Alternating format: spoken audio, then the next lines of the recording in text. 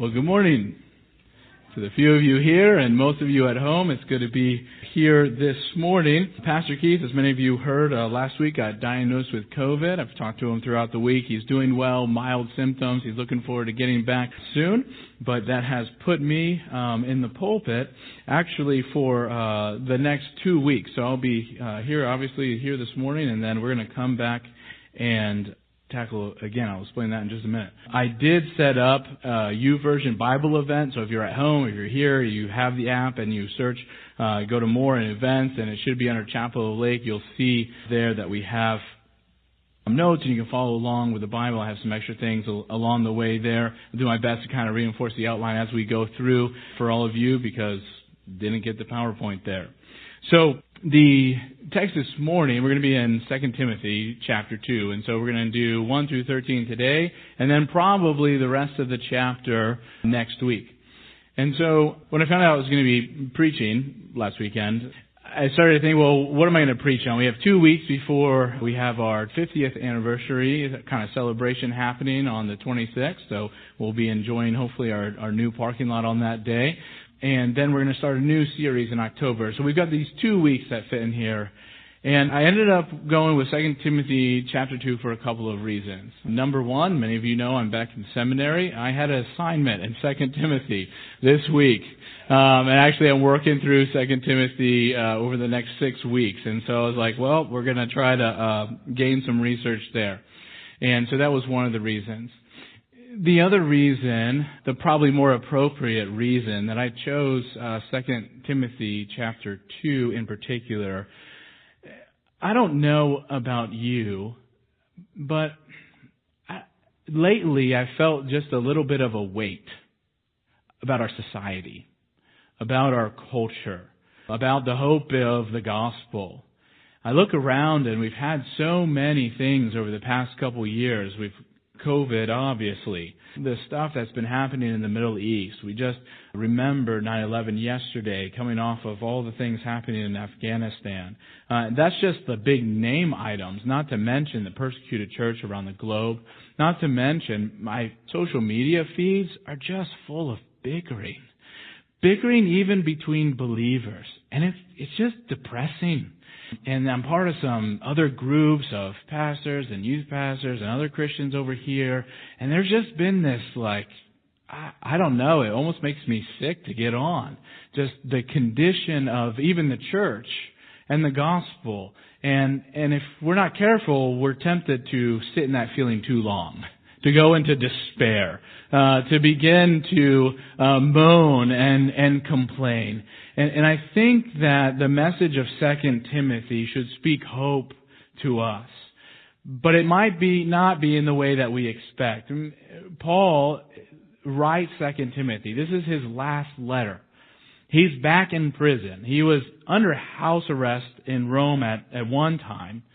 And he likely got released, but now he's back in. And he had a limited amount of freedom before, but now he's in a dungeon. He's literally in a dungeon. We find out later in the letter. And he's alone. He's fearful that he's not going to make it out. And we don't really have any evidence to believe that he did. And this is literally just about the last thing that he writes to Timothy. And if you go back and look at the end of chapter 1, it's even worse than just Paul's personal predicament of being in a dungeon, being in chains. He's been through a preliminary trial. He thinks he's marching towards his death, which he likely was. And you read the end of chapter 1, and it says, you are aware that all who are in Asia turned away from me. So the Christians and the believers that he was working with and ministering to in and around Rome, they've all left him. They've deserted him. And so he's sitting alone. He's given his whole life for the gospel. He's in chains. The people who he, I'm sure, at one time considered friends and partners in ministry, they're all gone. They're now ashamed of Paul and the gospel. They're nowhere to be found. And so he pulls out his pen to write to Timothy. And one of the things that he asked Timothy to do is to come see him because he needs some encouragement. Timothy, I want you to gather a couple of things he says at the end of the letter. I want you to come see me. I need some joy. And you get this idea that Paul had this kind of weight about him.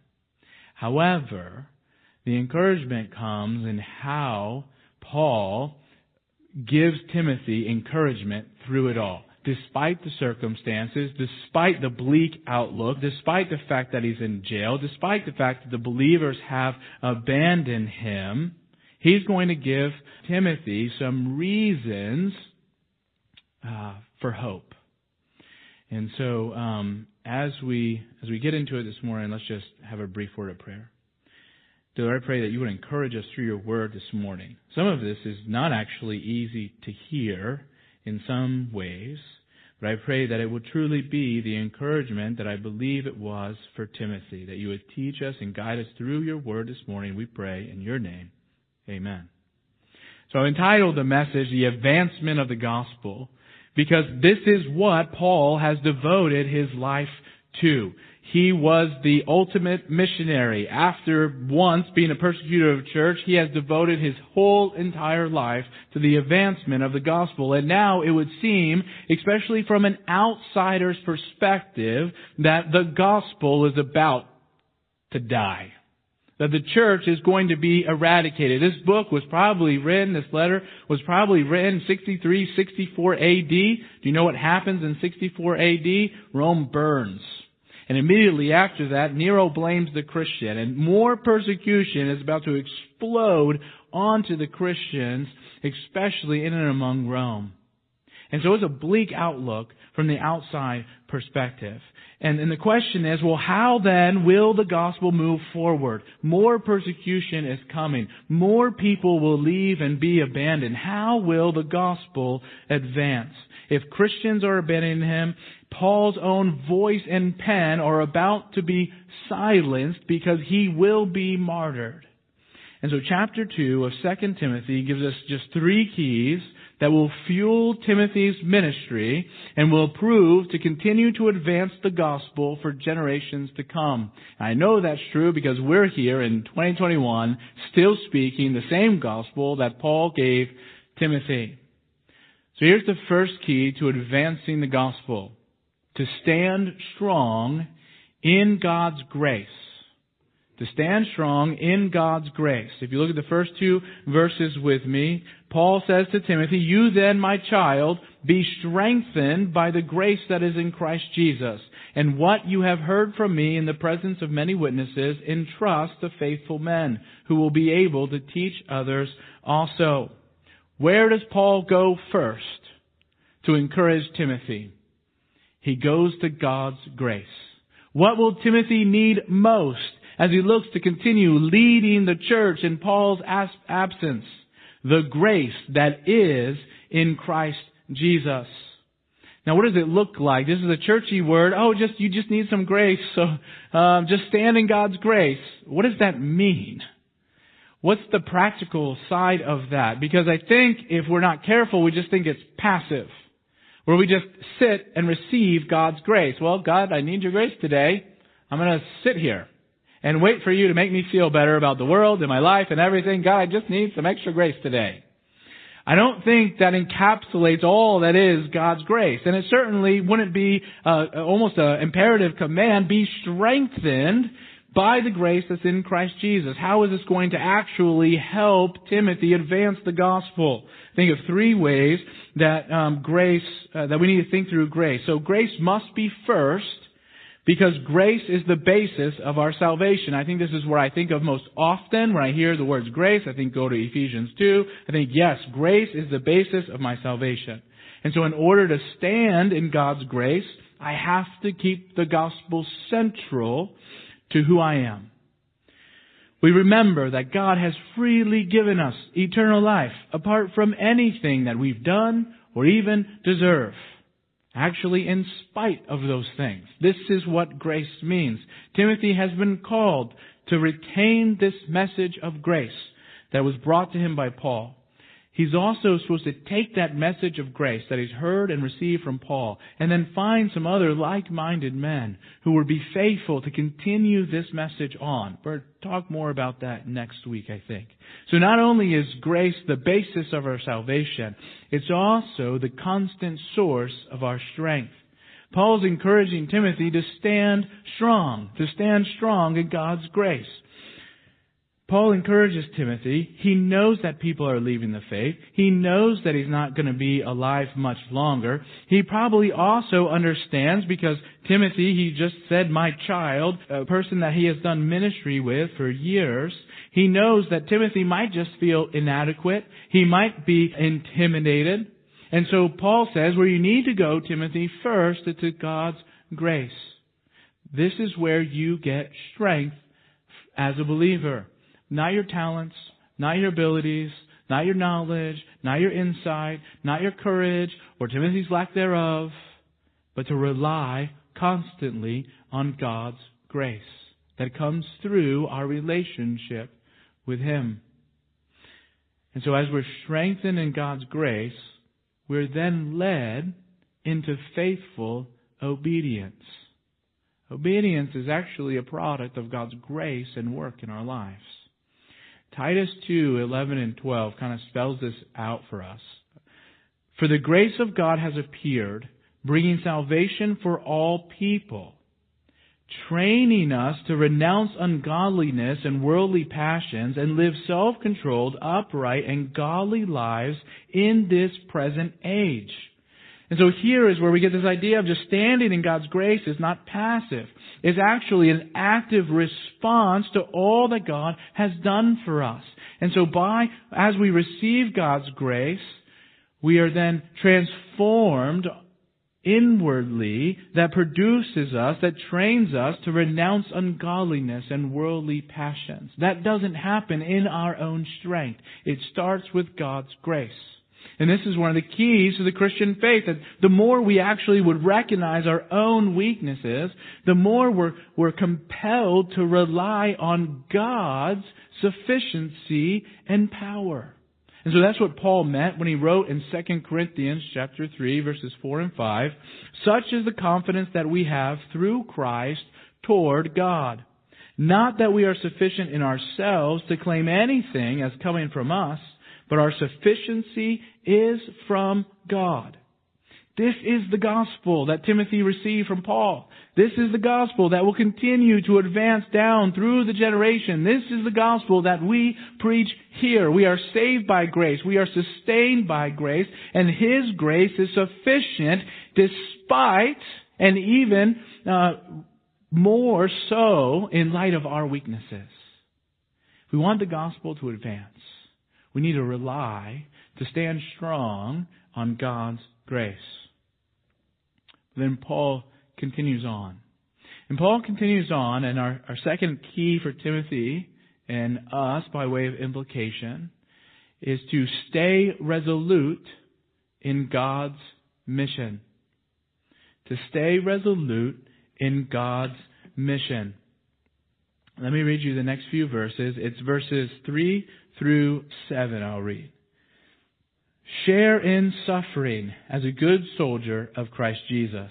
No soldier gets entangled in civilian pursuits, since his aim is to please the one who enlisted him. An athlete is not crowned unless he competes according to the rules. It is the hard-working farmer who ought to have the first share of the crops. Think over what I say, for the Lord will give you understanding in everything. So he's saying, stay resolute in God's mission. Now, many people take this passage and they focus on how to endure in suffering. And that's entirely appropriate, considering it starts with share in suffering. Paul knows that as he suffered, that part of being a Christian, and especially in Timothy's case, a Christian leader, part of that's going to entail suffering. But this suffering is just a piece. It's something that will inevitably come as he teaches and preaches the gospel. And while suffering and endurance is a big theme throughout the letter, I don't think suffering is the central theme of these verses. I think it's just simply one expected outcome in the life of the believer. I think the main central theme in these sets of verses is about our mindset. That's why I chose to say, stay resolute in God's mission. Stay determined in God's mission. So what Paul does in verses 3, 4, 5, and 6, he gives us three analogies. Three analogies to help Timothy and us think through not just how he will respond to suffering, but the mindset that he will need to have in order to effectively advance the gospel. So we're going to just walk through them briefly, one at a time. So the first analogy is one of a good soldier. Verse 3, share in suffering as a good soldier of Christ Jesus. You know, soldiers on active duty, they expect hardship. That's just something that comes with a job. But the job isn't to suffer. No, they know, they have an expectation that suffering will come, but the reason for their service is not to suffer. And it's the same for you and me. We should expect suffering as a Christian, but the goal of the Christian life is not to suffer. But we need to have the mindset of a good soldier, one who's expecting harsh conditions, mental and physical trials, danger, the potential of physical harm or death. This is how a soldier prepares for battle. As Christians, Paul wants us to consider, well, what does it look like to be a good soldier? Because we are on the front lines of battle. And so we ought to be ready to withstand the attacks of the battle and suffer for the sake of Christ. But that's not all that encompasses the life of a soldier. So he continues on talking about the soldier in verse 4. No soldier gets entangled in civilian pursuits, since his aim is to please the one who enlisted him. You see, the desire, the mindset of a good soldier is to have a singular focus, and that singular focus is to please his commander. But what happens so often in Christians' lives is that they get entangled. This word describes like sheep's wool getting stuck in thorns. That's the word picture. And so it just gives us this idea of what it looks like if Christians start to wander off from their commitment to Christ. We're like a sheep who was supposed to be over here, wandered over here, and now all of a sudden they're caught in all these thorns. And that's what Paul is saying. Well, a good soldier doesn't get entangled in civilian pursuits. He has a singular focus to please his commander. Here's how one commentator described this passage. In Paul's day, Roman soldiers were not part-time warriors. They were not busy buying real estate or making business plans as they passed through conquered territory. From sunup until they rested at night, every activity involved honing the skills of warfare, ensuring the security of their unit, gathering the supplies to keep them ready and fit. Nothing was ignored or left to chance. Life and victory depended on the soldier's readiness and commitment to the task. You see, the danger in making this passage solely about suffering is that we might miss this aspect of a resolute mindset. And I think that we have a tendency to only think of the analogy of a soldier when we're faced with a hard time or a trial or difficulty. Oh, I got to go grab my armor because, this is getting tough. And so let me go to 2 Timothy chapter 2 and figure out how to deal with this. But that's not at all what Paul's describing. Not just a soldier for when you're in trials or being persecuted, but that all the time we have a singular mindset. Not to go and suffer, but to please our commander. In our context, it should be a single-minded devotion that will keep us focused on God's mission, on God's call for your life. That's going to look different for you and me. But what Paul is calling Timothy to is that we should have the mind of a good soldier. That we would be wholeheartedly devoted to God's mission. To be sure, we live in a very different context and culture than Paul and Timothy. There are many things that can distract us from what God would have us to do. The good news is we don't have to worry about persecution from Nero. We have the freedom to gather here every Sunday for worship. There is no threat of martyrdom for American Christians at Chapel Lake and Lake St. Louis. We're not worried about imprisonment.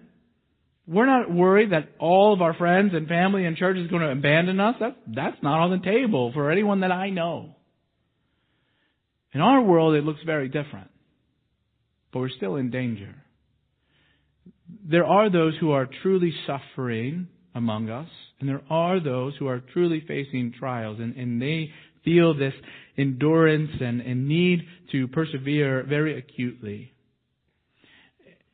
And they are learning lessons about endurance that I haven't learned.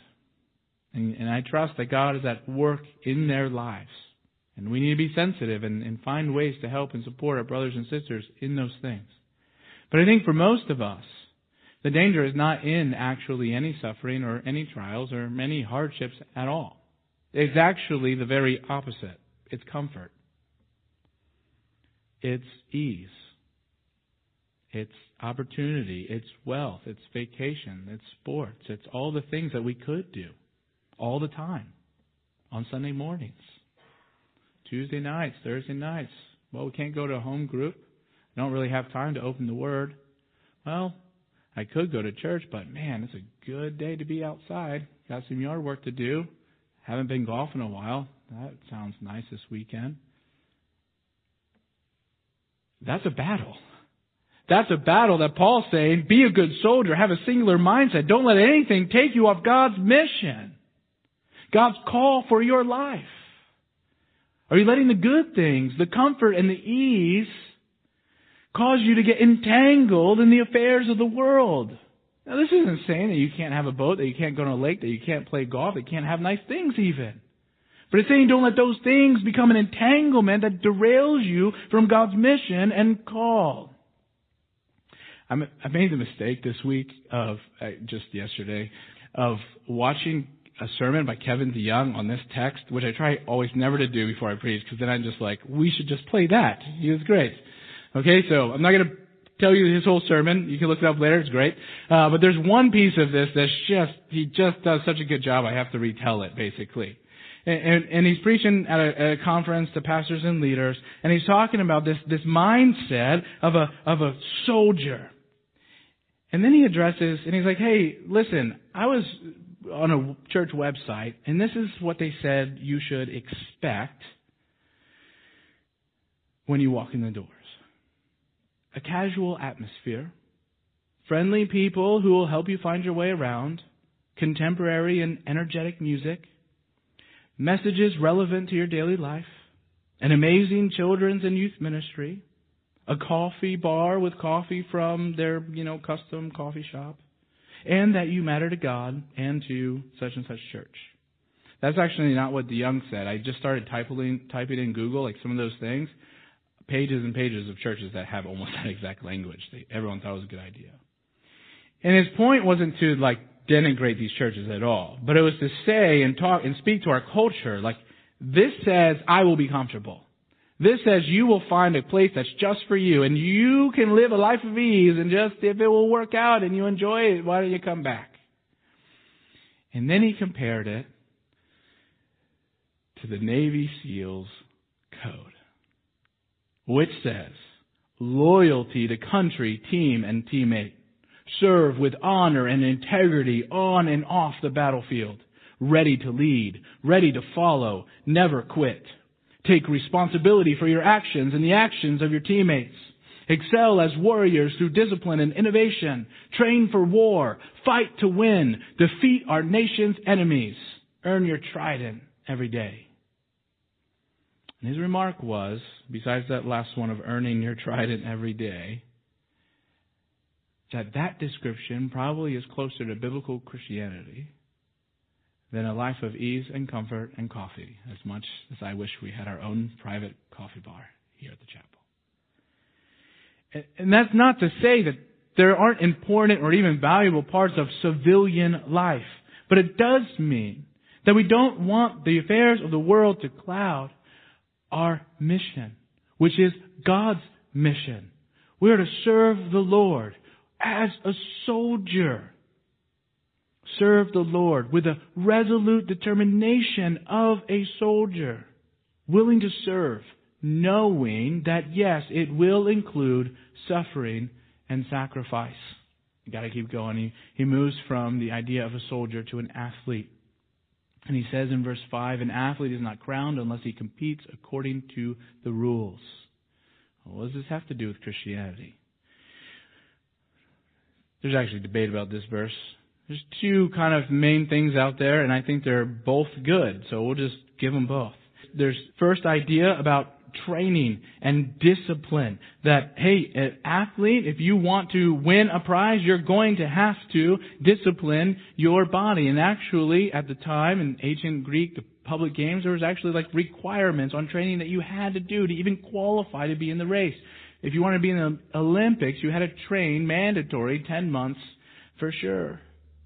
And then the second part, so you have endurance and training on one hand, and then you have the second idea about following the rules being lawful competition. That each game, each contest has rules, and the rules must be followed. And if someone doesn't follow the rules, then they're going to be disqualified.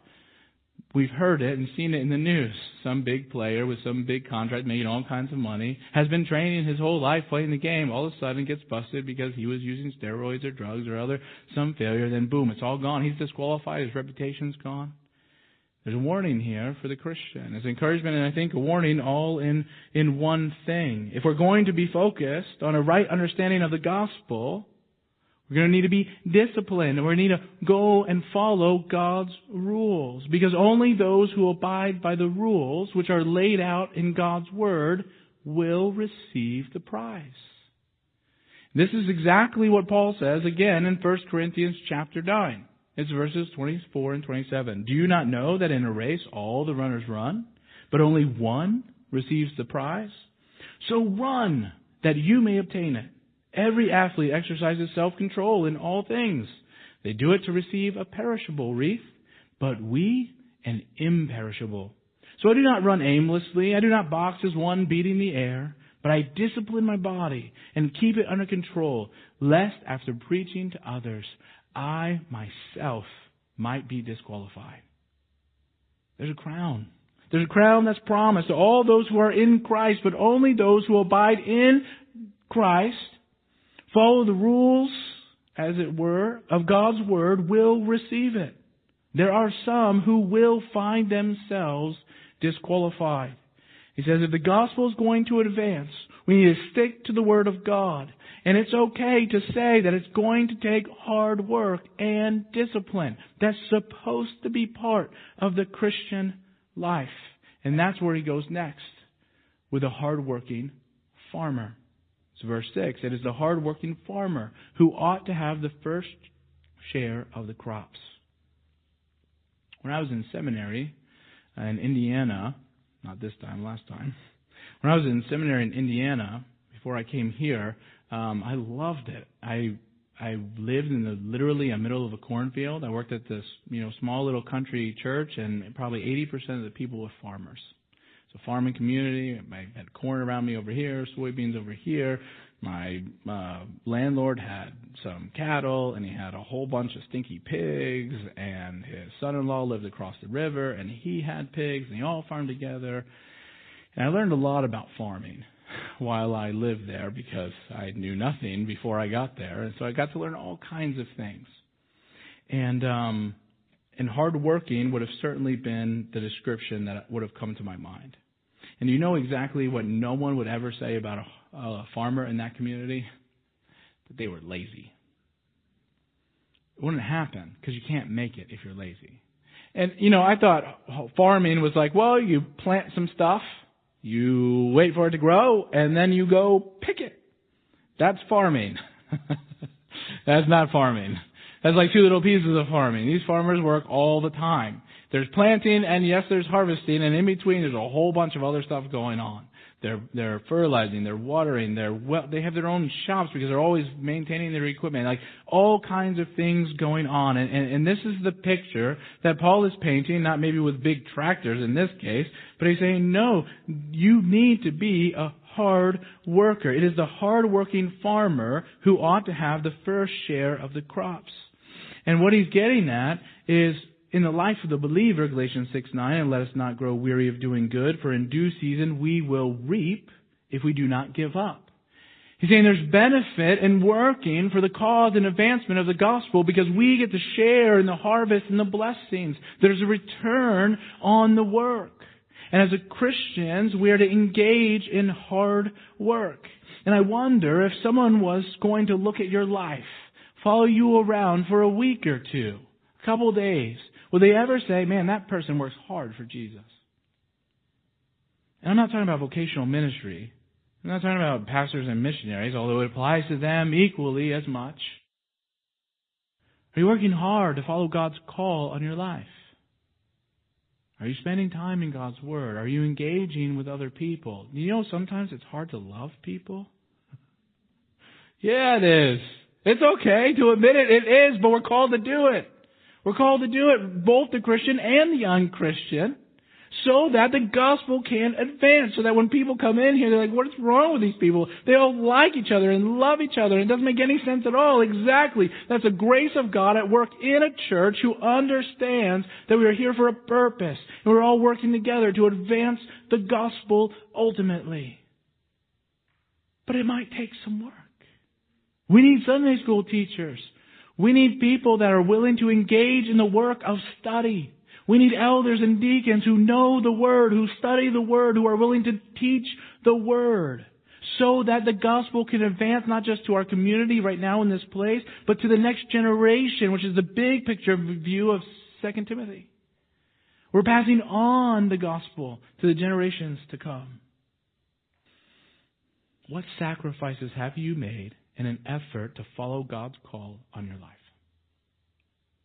I think the picture here of a soldier, an athlete, a farmer, a hard worker, require not only suffering and endurance, but sacrifice and determination.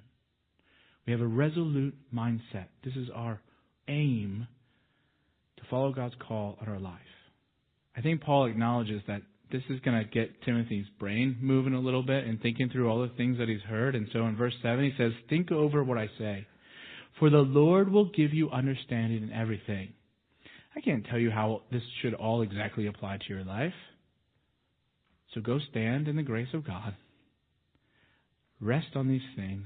Let Him work in your heart and ask Him to show you and direct you where He would have you go, what He would have you do. How can you pursue God's call in your life? I've got to keep going because there's a big chunk left, but we're more than halfway done, I promise. Remember Jesus Christ, verse 8. So what he's doing here, so he moves from an analogy of the soldier, the athlete, and the farmer, and now he's going to say, so how does all of this, how does God's grace empower this kind of life? Because this sounds kind of hard. Why would I want to do that? So he reminds Timothy of the things to remember that will serve as an encouragement and motivation for this kind of gospel living. Even in the midst of disappointment, abandonment, suffering, trials, persecution that's likely coming. We'll do these quickly. Verse 8, remember Jesus Christ, risen from the dead, the offspring of David, as preached in my gospel. You want to live a life that's focused on advancing the gospel? Remember it. We remember Christ and His gospel. This is how we opened the chapter in verse 2, where we're wholly reliant on God's grace. But this gospel is not something that's just mythical and out there. This gospel came as a person. It came as a human, Jesus Christ, who actually lived, died, was buried, and then rose again. This is why we can say that Christ is our source of strength, because we remember that Christ has already conquered death. Through His resurrection, we are promised life. So Jesus becomes our example. Jesus becomes our example, especially in times of difficulty or suffering. We know that He physically endured the cross. He mentally had to wrestle with this idea of God's wrath coming down on Him for sin. He endured the cross. He knew the cost. He experienced pain and the debt that we deserved. And so we remember Christ and His gospel, which encourages us, which challenges us to be willing to suffer and endure then for the sake of Christ. And we remember His resurrection as it provides us with the hope and courage, because we know that we're promised to share in that resurrection if we endure. And then he says, verse 9, for which I am suffering, bound with chains as a criminal. Remember Christ and His gospel. We remember Paul and his suffering. Paul is suffering a pretty demeaning time in jail. He's a Roman citizen. This should never have happened. I don't know exactly all the circumstances like this. This is like embarrassing almost for Paul. He says, for which I am suffering, bound with chains as a criminal. And this word criminal only shows up in a couple other places. And every time it's actually referring to the criminals who are on the either side of Jesus at His crucifixion. I don't know if that's exactly what Paul was thinking when he penned that, but I do think it's interesting that Paul is identifying with what he just encouraged Timothy to identify with in the suffering endurance of Christ. He says, remember Christ. But then he says, remember me. And I would add, remember those, look for those in your life who suffer well, who endure well. Look for the examples that have gone on before you. Become that example for someone else. And then he does a little bit of a play on words here. For which I am suffering, bound with chains as a criminal, but the word of God is not bound. This may be one of the best phrases in all of Scripture because of the thought that it conveys and carries the weight of this phrase. So we remember Christ and His gospel, we remember Paul and his suffering, but then we remember the word and its power.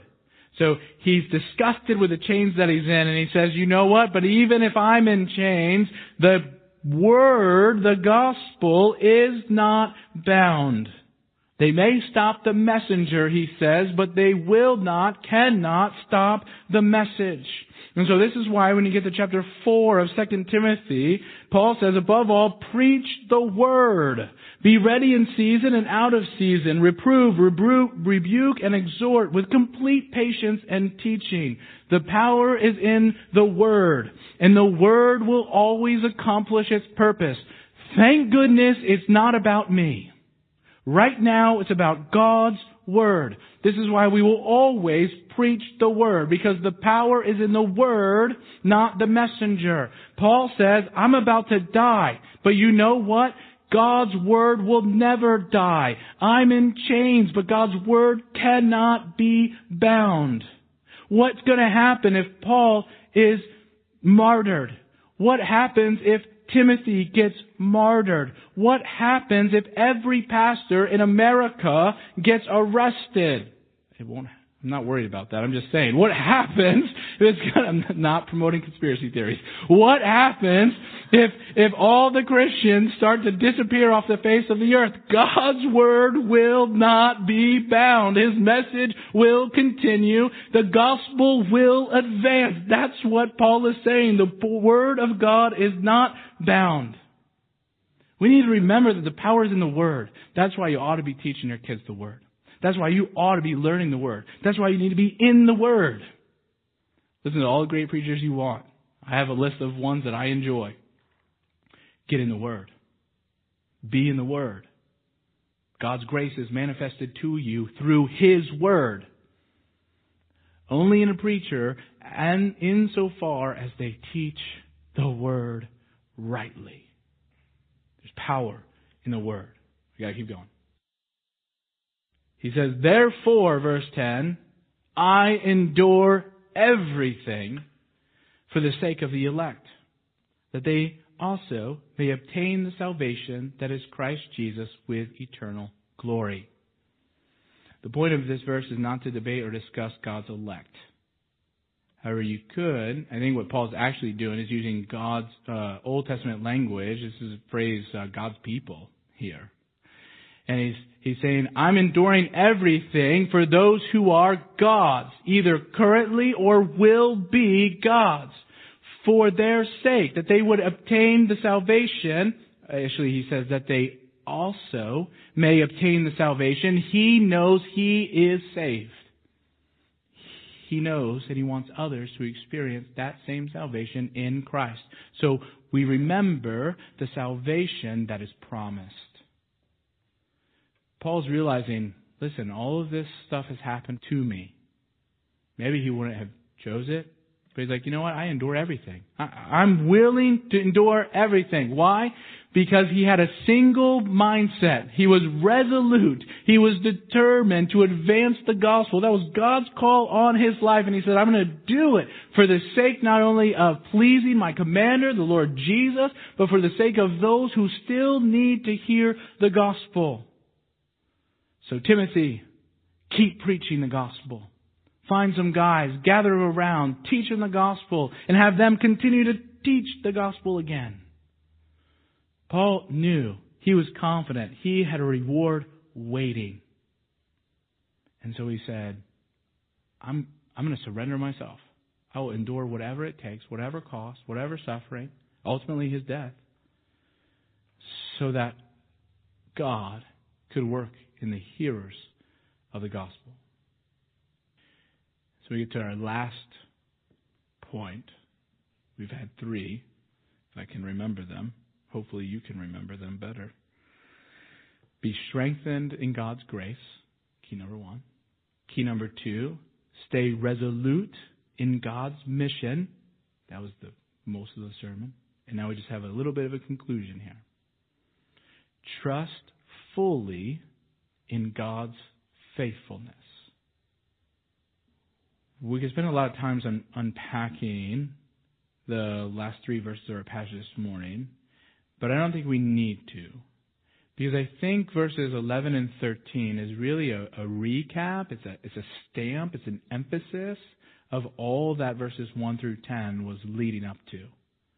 And I kind of just hammered a little bit hard on the power of the word because it comes up again right here in a different way. So he says, the saying is trustworthy. For if we have died with him, we will also live with him. Now, I don't think that Paul is actually talking about his future death. I think there's a progression through these verses. This is speaking of his conversion, our hopeful conversion. And we could look, because there's multiple examples of this analogy of when we place our faith in Christ, we die to ourselves. This is the picture of baptism, that we are buried with Christ, that we die with Christ for our old self, and that we're raised to walk in new life. If we have died with him, we will also live with him. Although I don't think it's lost on Timothy that this would also apply then to martyrdom as well.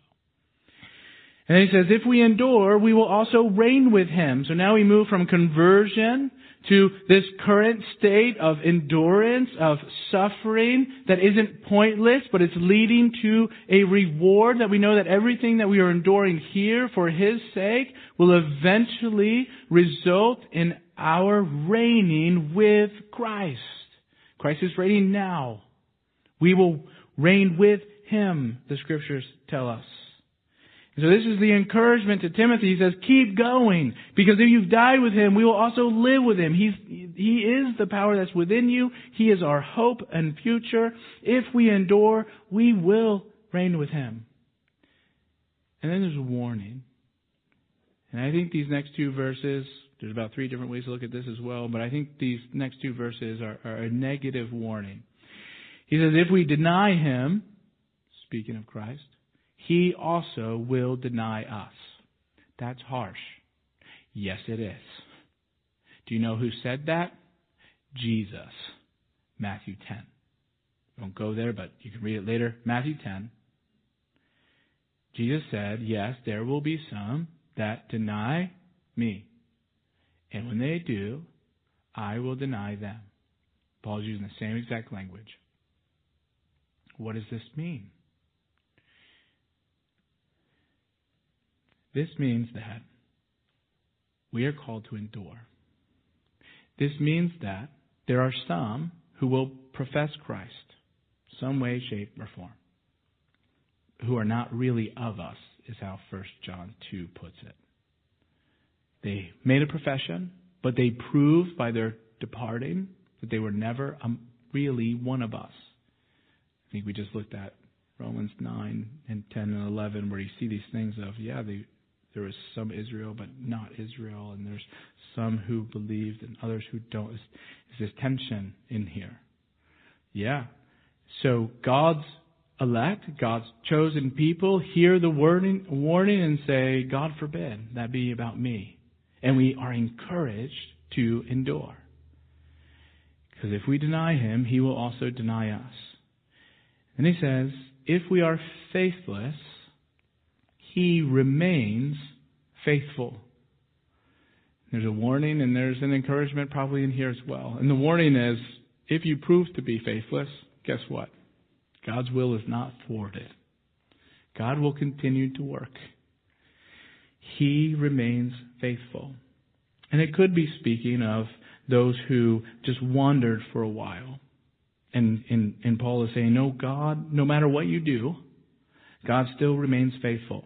I just think the weight of how it's constructed is saying, yeah, there's some that they're going to prove they have made a shipwreck of their faith, and they've proved that they didn't have faith. Nevertheless, He remains faithful. Despite our failures, His promises remain true. It's a great passage, Romans 3 and 4 speaks to that principle. For He cannot deny Himself. We learn in this last little bit here. Ultimately, at the end of the day, how will the gospel advance? God's going to do it. He is faithful. He cannot deny Himself. His promises are always yes and amen in Christ Jesus. The question is not, will the gospel advance? Because it will. The question for you and me then becomes, will we participate in the advancement of the gospel? That's our privilege as believers, to participate in the advancement of the gospel. This is God's plan and method, that He would use us in the advancement of the gospel.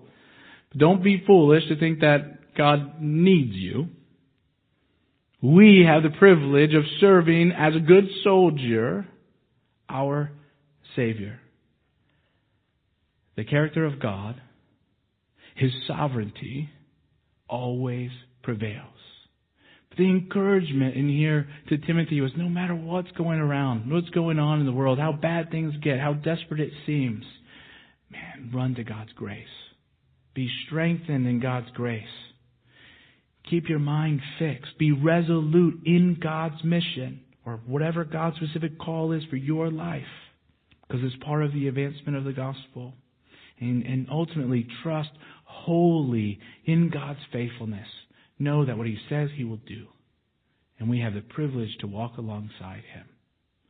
I'm going to end with just a brief, there's a commentator, I don't even know how to say his name, J.C. Lansma. He summarizes the passage well. And we'll end here.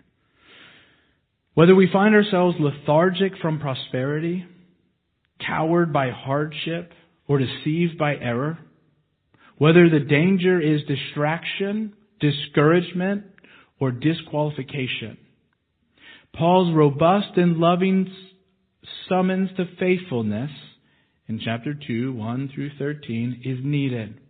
A faithfulness that endures for the long haul and all the way to the last breath. If we find it hard being a Christian, we are in good company. But we must not quit. In fellowship with our fellow pilgrims on the way to salvation and eternal glory, in the face of all that opposes and disheartens and entices, always remember that Jesus Christ, a descendant of King David, was raised from the dead. If we live and behave as true disciples of Jesus, we will live and reign with Him. He is faithful. Will you pray with me? Dear Lord, we're thankful that we serve a risen Savior, that You came and lived among us, that You showed us what it was to endure suffering, knowing the cost. It's described as the joy that was set before You. as you think of fulfilling God's eternal plan.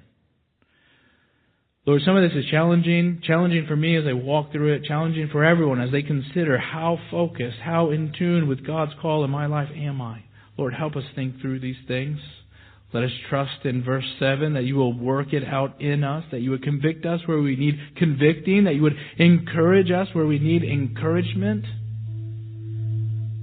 Lord, that we would be able to rest in your grace, that we would be able to trust in your faithfulness, that we would prove to be faithful disciples who want to please you above all else. And we look forward to the day that we will live and reign with you. We thank you for your faithfulness today. We pray in your name. Amen.